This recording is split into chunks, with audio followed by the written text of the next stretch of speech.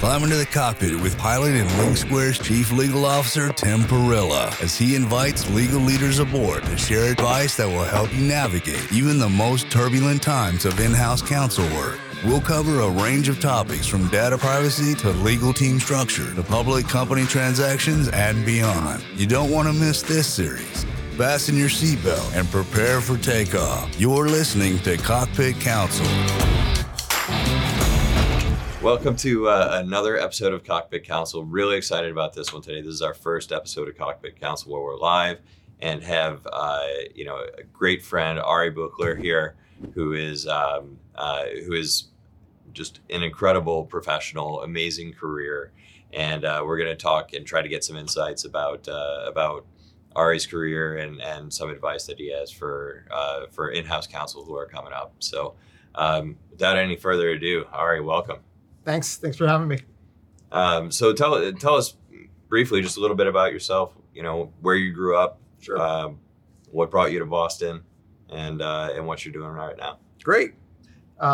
This is a 4-hour episode. That's okay. That's affirmative, sir. So actually, I was born in Boston, in Dorchester, and then when I was a young child, moved to Israel with my family, and was there till 1986. Did my military service and came back to the States. My extended family was here in Boston, so Boston was a natural location to come to. But eventually, ended up in New York, both for undergrad and for law school. Started out working at Skadden Arps, corporate finance department, which is a great experience, and eventually moved into GC roles, which became a succession of GC roles. Yeah, absolutely. So tell me a little bit about that transition from Skadden into your first in-house role, and what level was your first in-house role? Sure. So the transition from Skadden, I think was easier than in some cases, just because of the volume of work that you're exposed to in a large law firm. It's a mixed blessing, of course, in terms of the time commitment. But when you work, you're surrounded with some other very talented mentors and leaders. So going into an in-house position, I think I was very well equipped to tackle deals that might be more complex.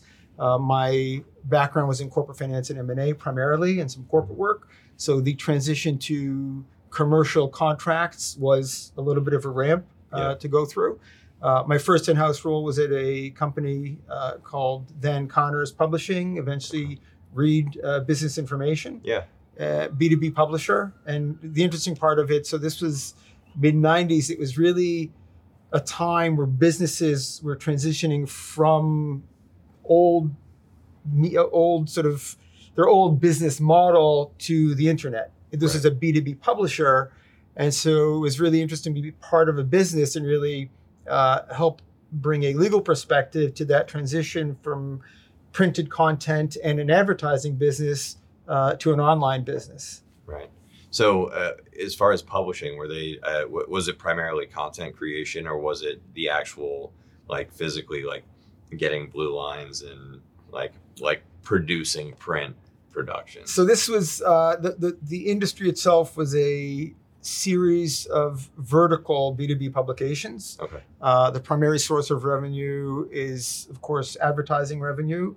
There's also an associated conference business, and it really was a lot of IP work. So getting exposed to both content IP and marketing IP, and again, trademarks, copyright, which I had not dealt with before, but luckily had some colleagues there who had and helped me kind of get on that ramp. But this is traditional, magazines.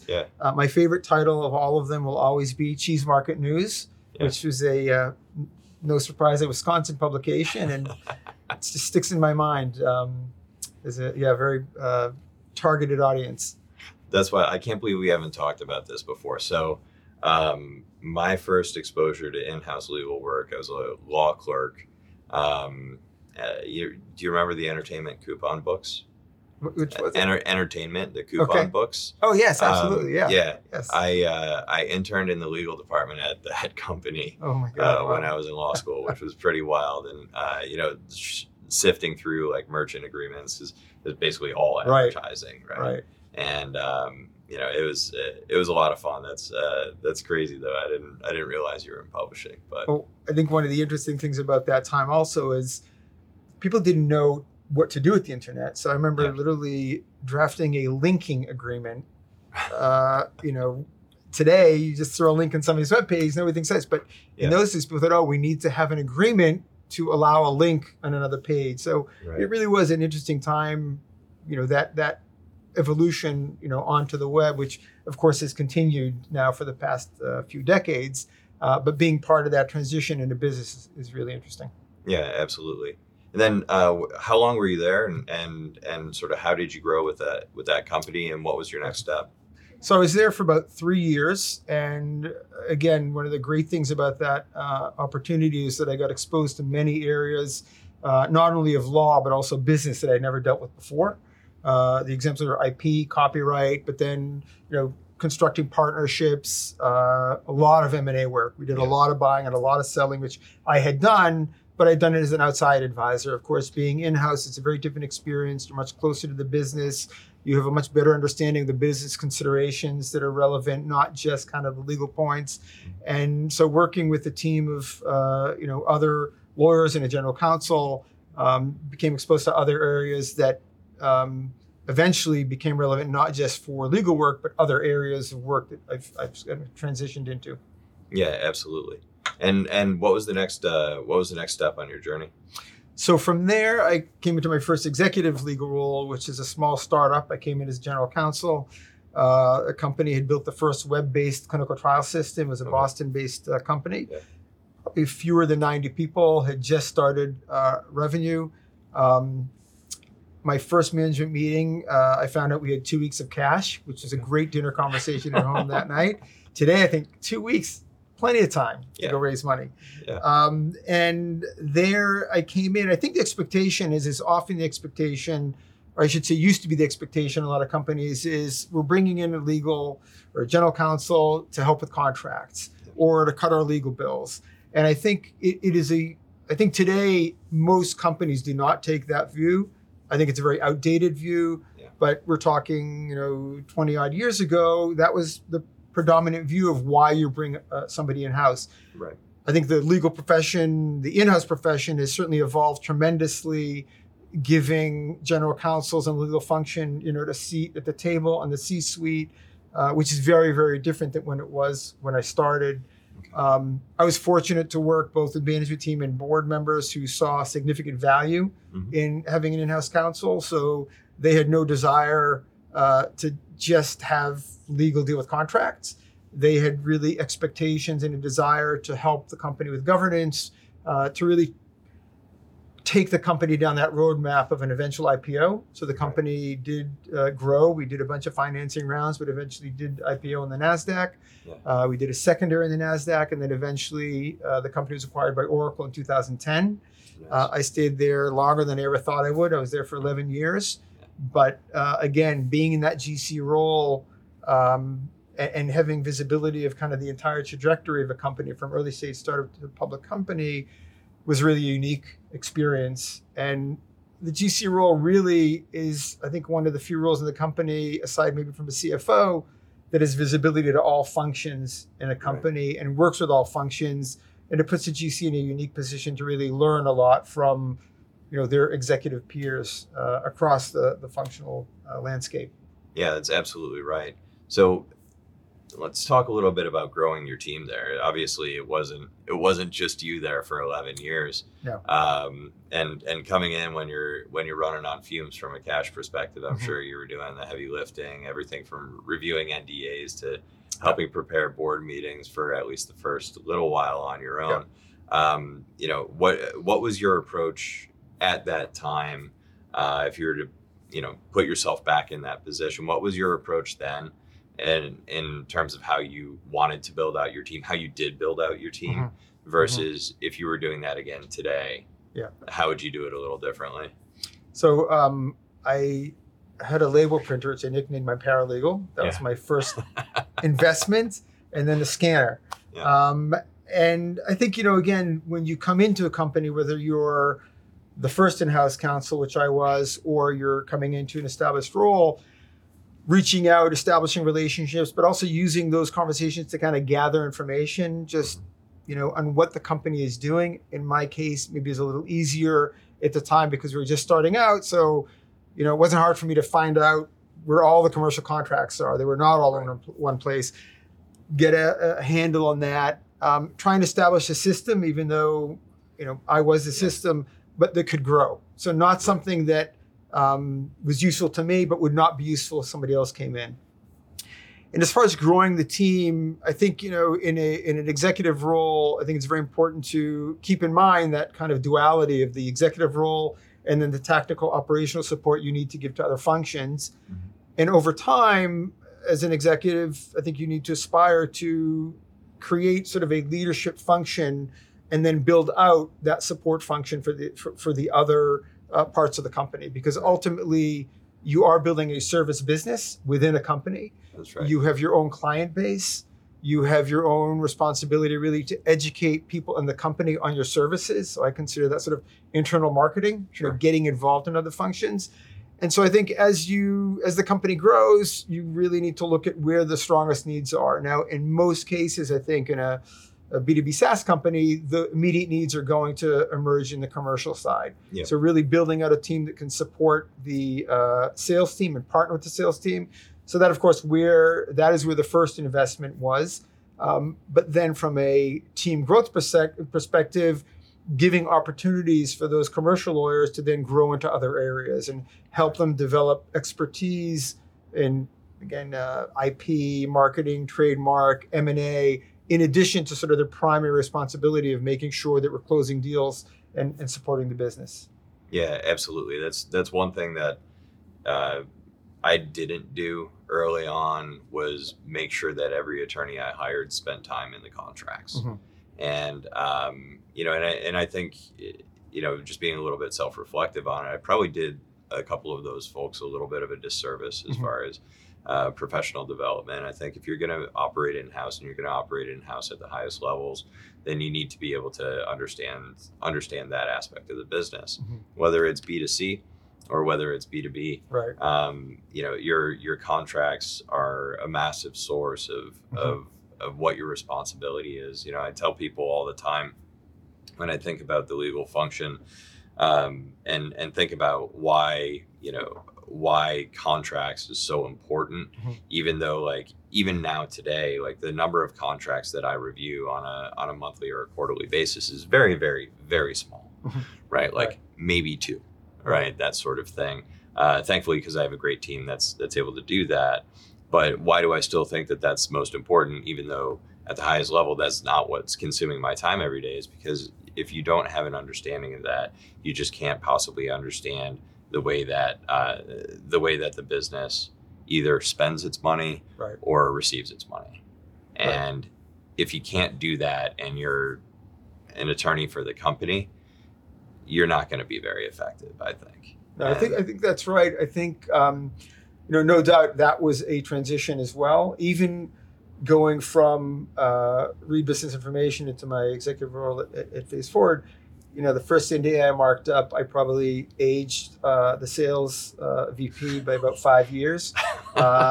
Luckily, we built a relationship, and I managed to kind of tone it down really to where it needed to be for a commercial contract versus right. an M&A deal. Mm-hmm. But I also had the opportunity to learn a lot from that sales exec and other sales execs along the way, where eventually I actually ran a sales team for a $20 million business in software and in cybersecurity in a different company later. Yeah. And the thought that somebody from a legal background would actually run a sales team, not the first thing that jumps to mind. But it really, and I think this goes back to the opportunities that GCs have to really learn from peers and create sort of a value add mentality that goes beyond being a legal provider. So one of the goals I had always set for myself and my team is that to become go-to people. Yeah. Even if we don't have the answer, we can help try and get to the answer. We will be creative. We will, if we can't give the answer that somebody wants, they can walk away knowing, okay, we made a good faith effort. We've exhausted the options. More often than not, we can get to the answer, right? And it's a matter of, again, understanding what's unique about that business, getting comfortable with some risk taking. As far as that, understanding the role of a GC as a mentor, that takes time. Because I think when, at least for me, when you start out as an executive role, you're drinking from a fire hose. Right. And as time goes on, you start to benefit from you start to realize the benefits of prior mentorship and also learning from your peers in different functional areas. And then you realize, okay, I have a responsibility to do the same for my team, but it's not an overnight thing.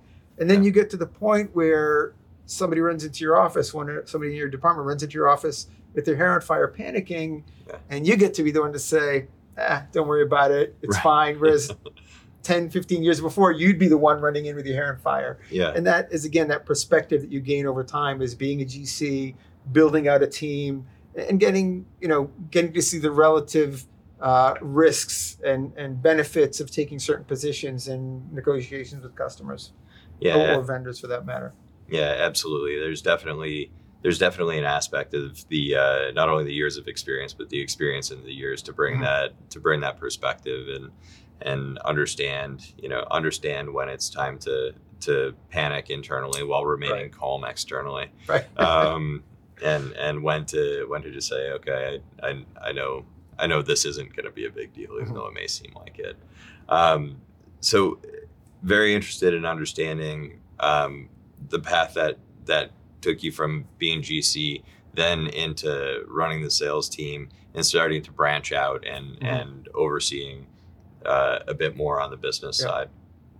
So after Phase Forward, I took some time. I thought, gee, this startup thing is really easy. So I actually worked in a startup with a technical co-founder. And after about 9 months of really having fun building a prototype, he remembered his son's in college. I realized my daughter's about to go to college. We said, yeah, this startup thing's not for us. We have tuition to pay. So I did go back into the workforce in a normally employed fashion. I have done a number of private equity-backed companies, mostly turnarounds.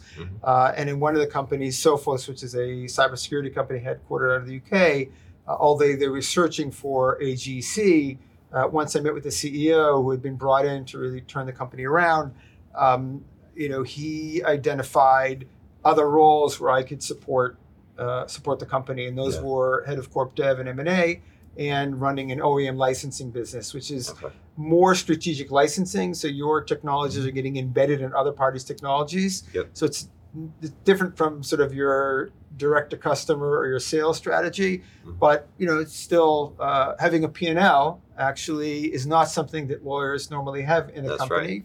And again, it just brings a whole new perspective. I think coming with a philosophy that your legal team is a service organization and having, thinking about it as if it were P&L, right? With, where do you spend your capital and so on, certainly helped take on a business role where it wasn't much of a change of orientation, still very customer oriented, working with a sales team, working with a product management team to position your offerings for customers. And of course, negotiating those deals, with the strategic objectives in mind, but at the same time having to try and do some of the legal points as well. I did normally try to separate. So if I was functioning as head of that unit, I would tend to try and have somebody in my team do the contract, just so I'm not, doing both. Yeah, exactly. It helps you to kind of keep your perspective where it needs to be, and especially with a lot of the legal work, like if you've got good people on your team, you can trust them to worry about the legal stuff for you, and chase that down. That's excellent. Yeah, I have to say, on the people side, I've just been fortunate both in terms of people that I've worked with an executive or worked for as CEO, and also people I've recruited. I've been pretty fortunate. In most cases, people I've worked with even 20 years ago are still among my close friends. And I've also been given the opportunity by them to help continue to participate in their careers, whether it's just by career advice or introducing them to new roles. And that's not something I think you think about in your day-to-day job as a GC. but it's a takeaway you get to have, and it has selfishly is a lot of satisfaction in doing that. Yeah, absolutely. And so with the career development, I'm sure you've been asked this 1,000 times, because you're now completely out of operating as a legal executive, and you're exclusively on the business side, and would love for you to talk a little bit about specifically what you're doing now. But for attorneys who are in maybe the middle of their in-house career and thinking like, what's next for me? I'm really embracing the business side, but I still have this lawyer thing that I have to, in some ways overcome in order to be really viewed as a true business partner, as a business professional, as my core competency. How do you start walking down that path, and what advice do you give to people who are interested in moving that direction? Well, I think it's a great question, and a question again I also get quite a bit.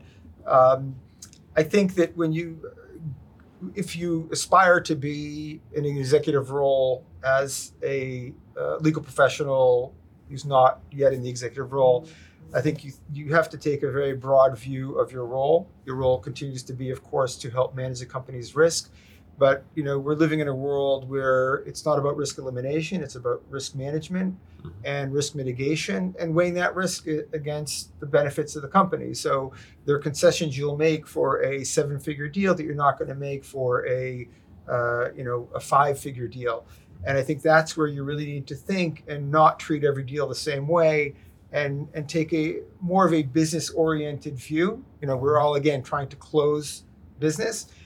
And then I think with that is also that appreciation for growing in your role, also as an educator, whether it's for people in the legal function or people outside the legal function. I think the more people understand, and I've had this feedback from salespeople, marketing people, just understanding why we take certain positions just makes it a lot easier. It also makes it a lot easier for them to help support, legal. Instead of saying, well, legal doesn't let me, they can say, well, we don't do that. We don't accept unlimited liability. And I think I think it has a huge impact even in interacting with customers. And then as you allow yourself to really take in more knowledge, information from other functions to see how it all relates to yours, it also allows them to contribute further. And once you enter into that executive role, I've tended to see that as a pretty big flip, where at that point you are first and foremost an executive, just like any other function, and you are responsible for a particular function. And tomorrow you might have another function brought under you that you don't even have experience in, and I've had that happen. But because of your leadership skills, because of your knowledge of the business, you might be given another function to manage, and that's really an opportunity again to divorce or at least apply your management and leadership skills outside of an area of your expertise. And I think that's one of the greatest transitions you can do as a GC or a lawyer. And I think it's one that if you really want to grow as an executive, you should be actively seeking out, as opposed to, as I did at times, trying to shy away from, thinking, I don't want another function. But then once you have it, it's really a great opportunity to then flex those other non-legal muscles in a business and leadership setting. One of the things that I found is I oversee the IT function, the people function, and operations here, as well as the legal function. And one of the things that I found that's extremely refreshing is that I'm absolutely not a subject matter expert in the people function or the IT or the operations side. And so I've had to hire people who, and then just trust. Yes. Right. Hire and trust.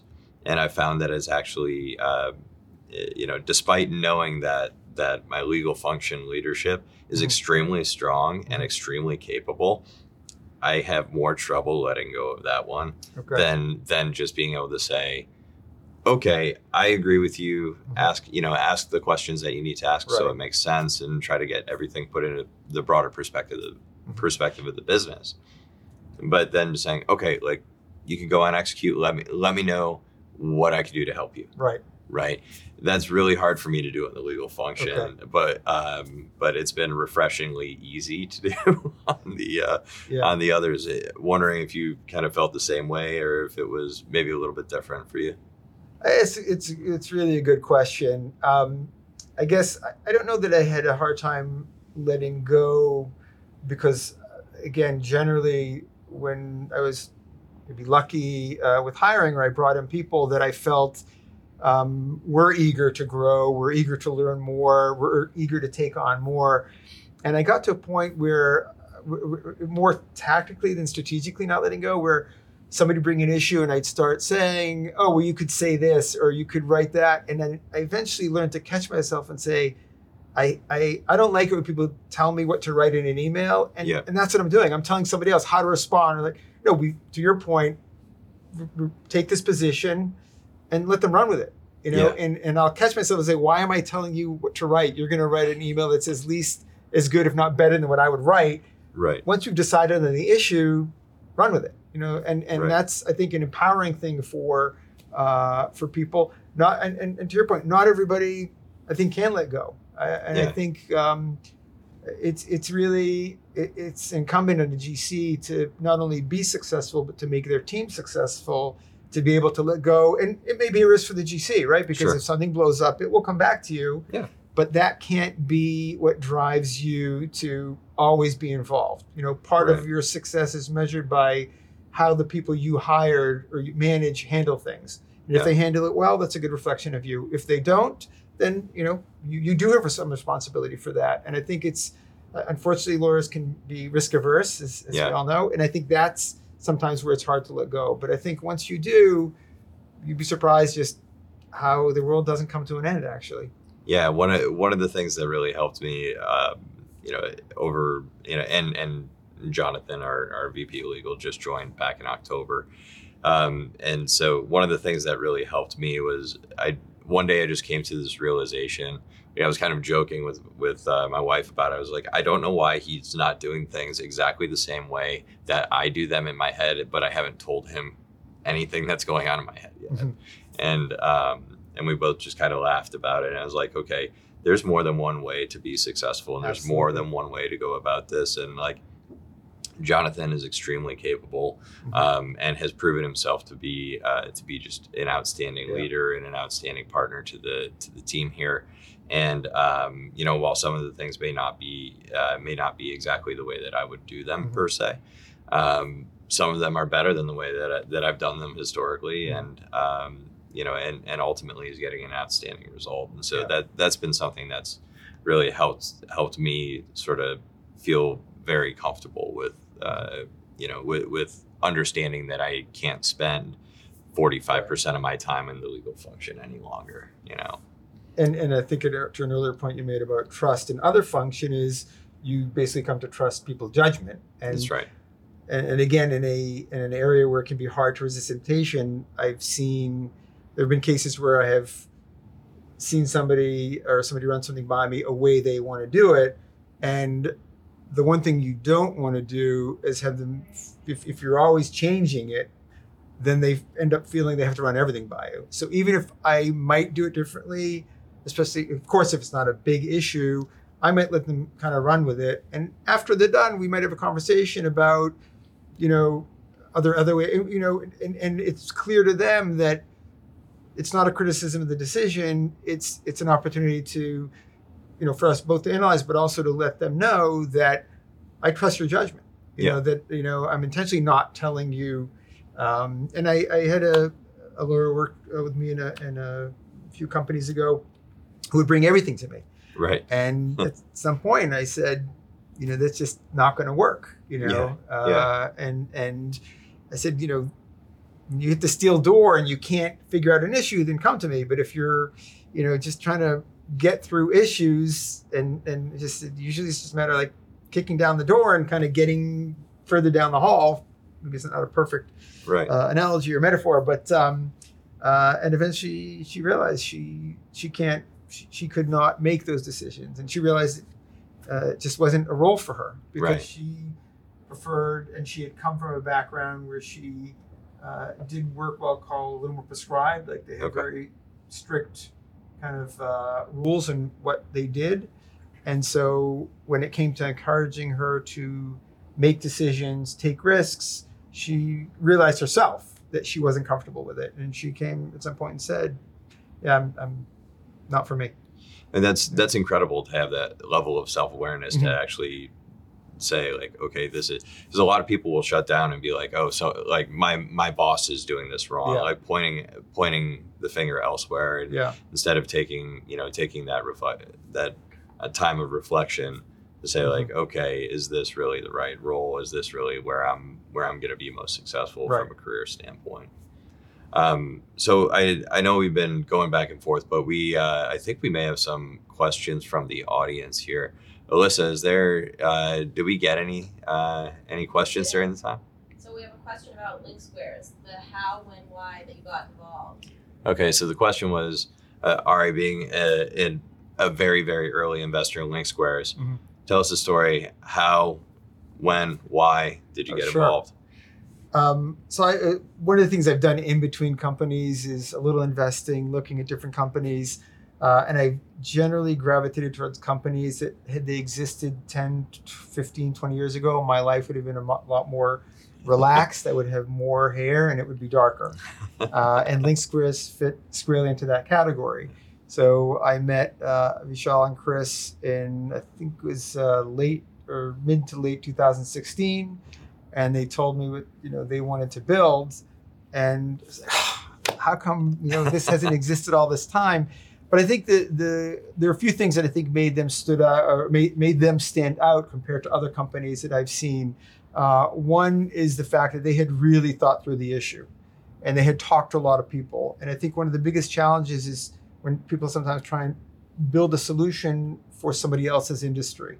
Yeah. And I learned from Phase 4, the company that built the clinical trial system, the person that started the company was in the clinical research space, and his co-founder was in the computing space. So they knew the industry and they understood the problems.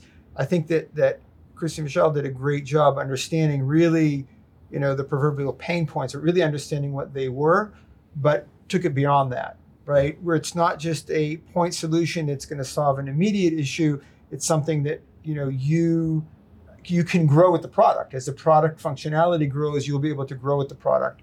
A lot of people like to bet on serial entrepreneurs.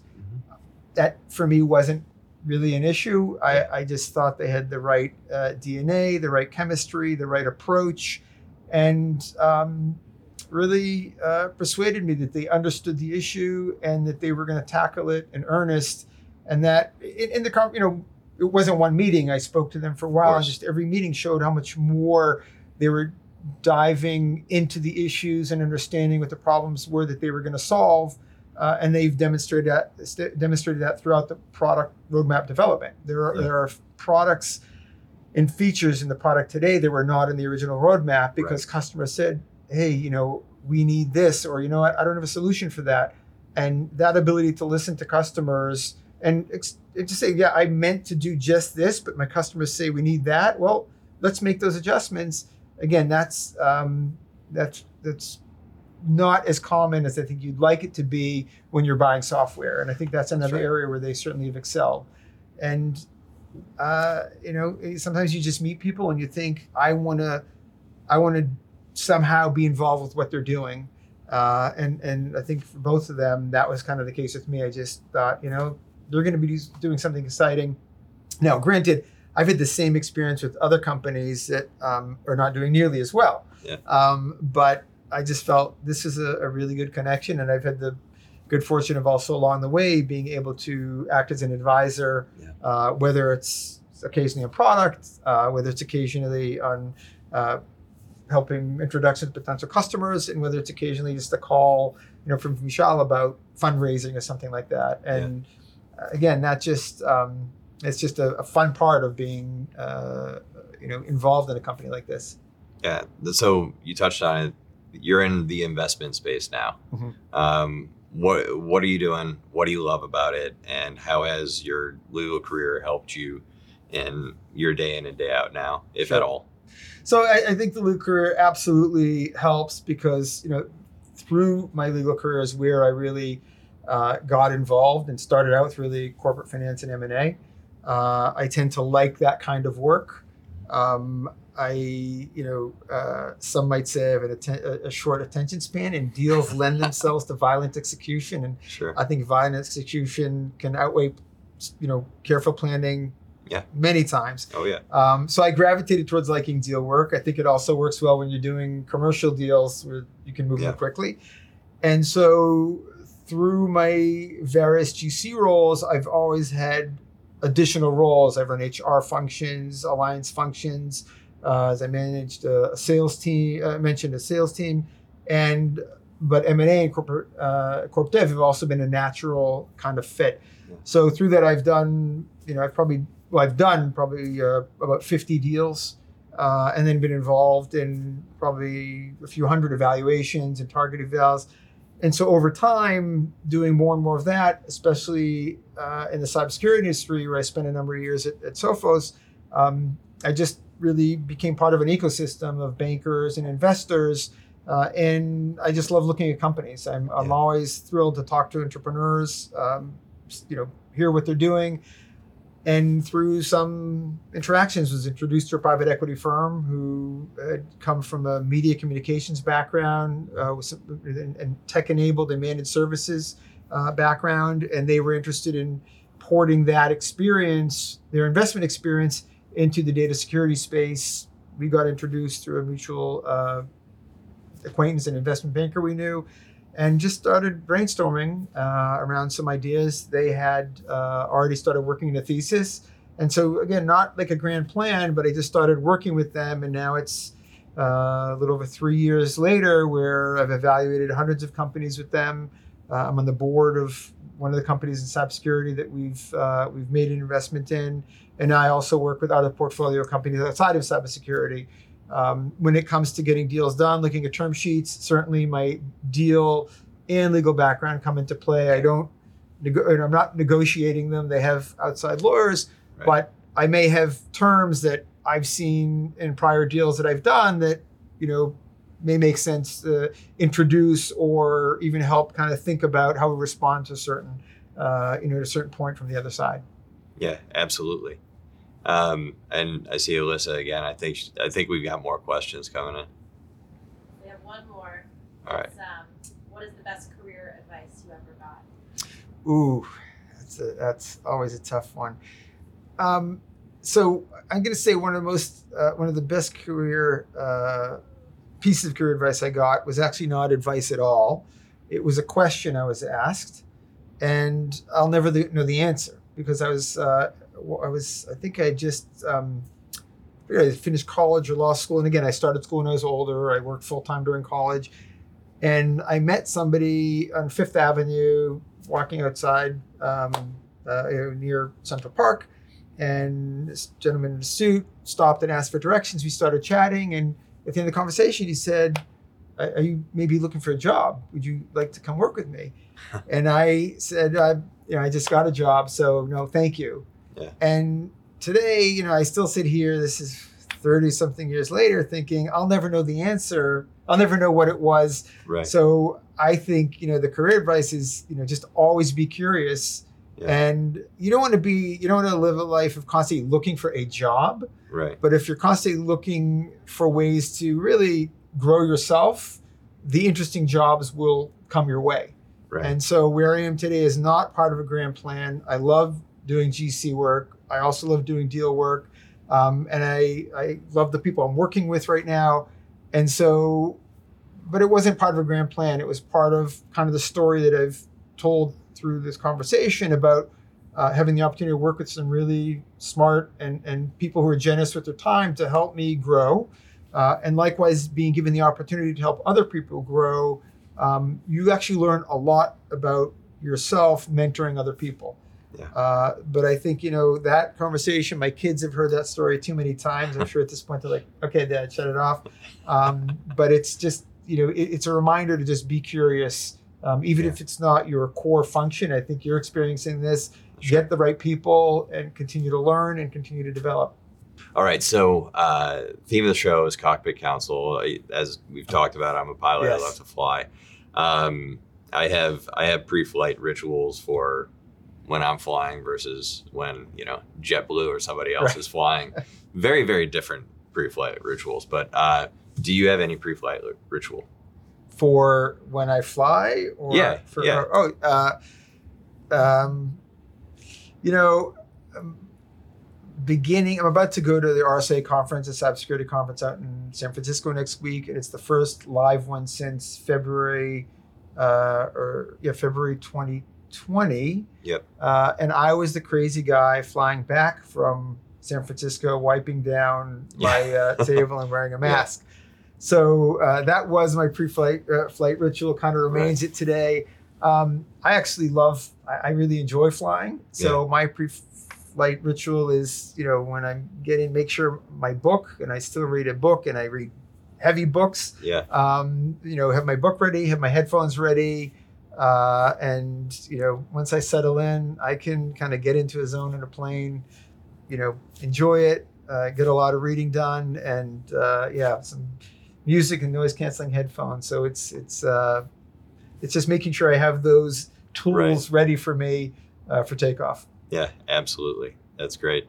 I mean, for me, if I'm the one flying, I look at it and say, all right, it's got wings and it looks like the engine seems okay. Make sure there's some gas and electricity and you're good.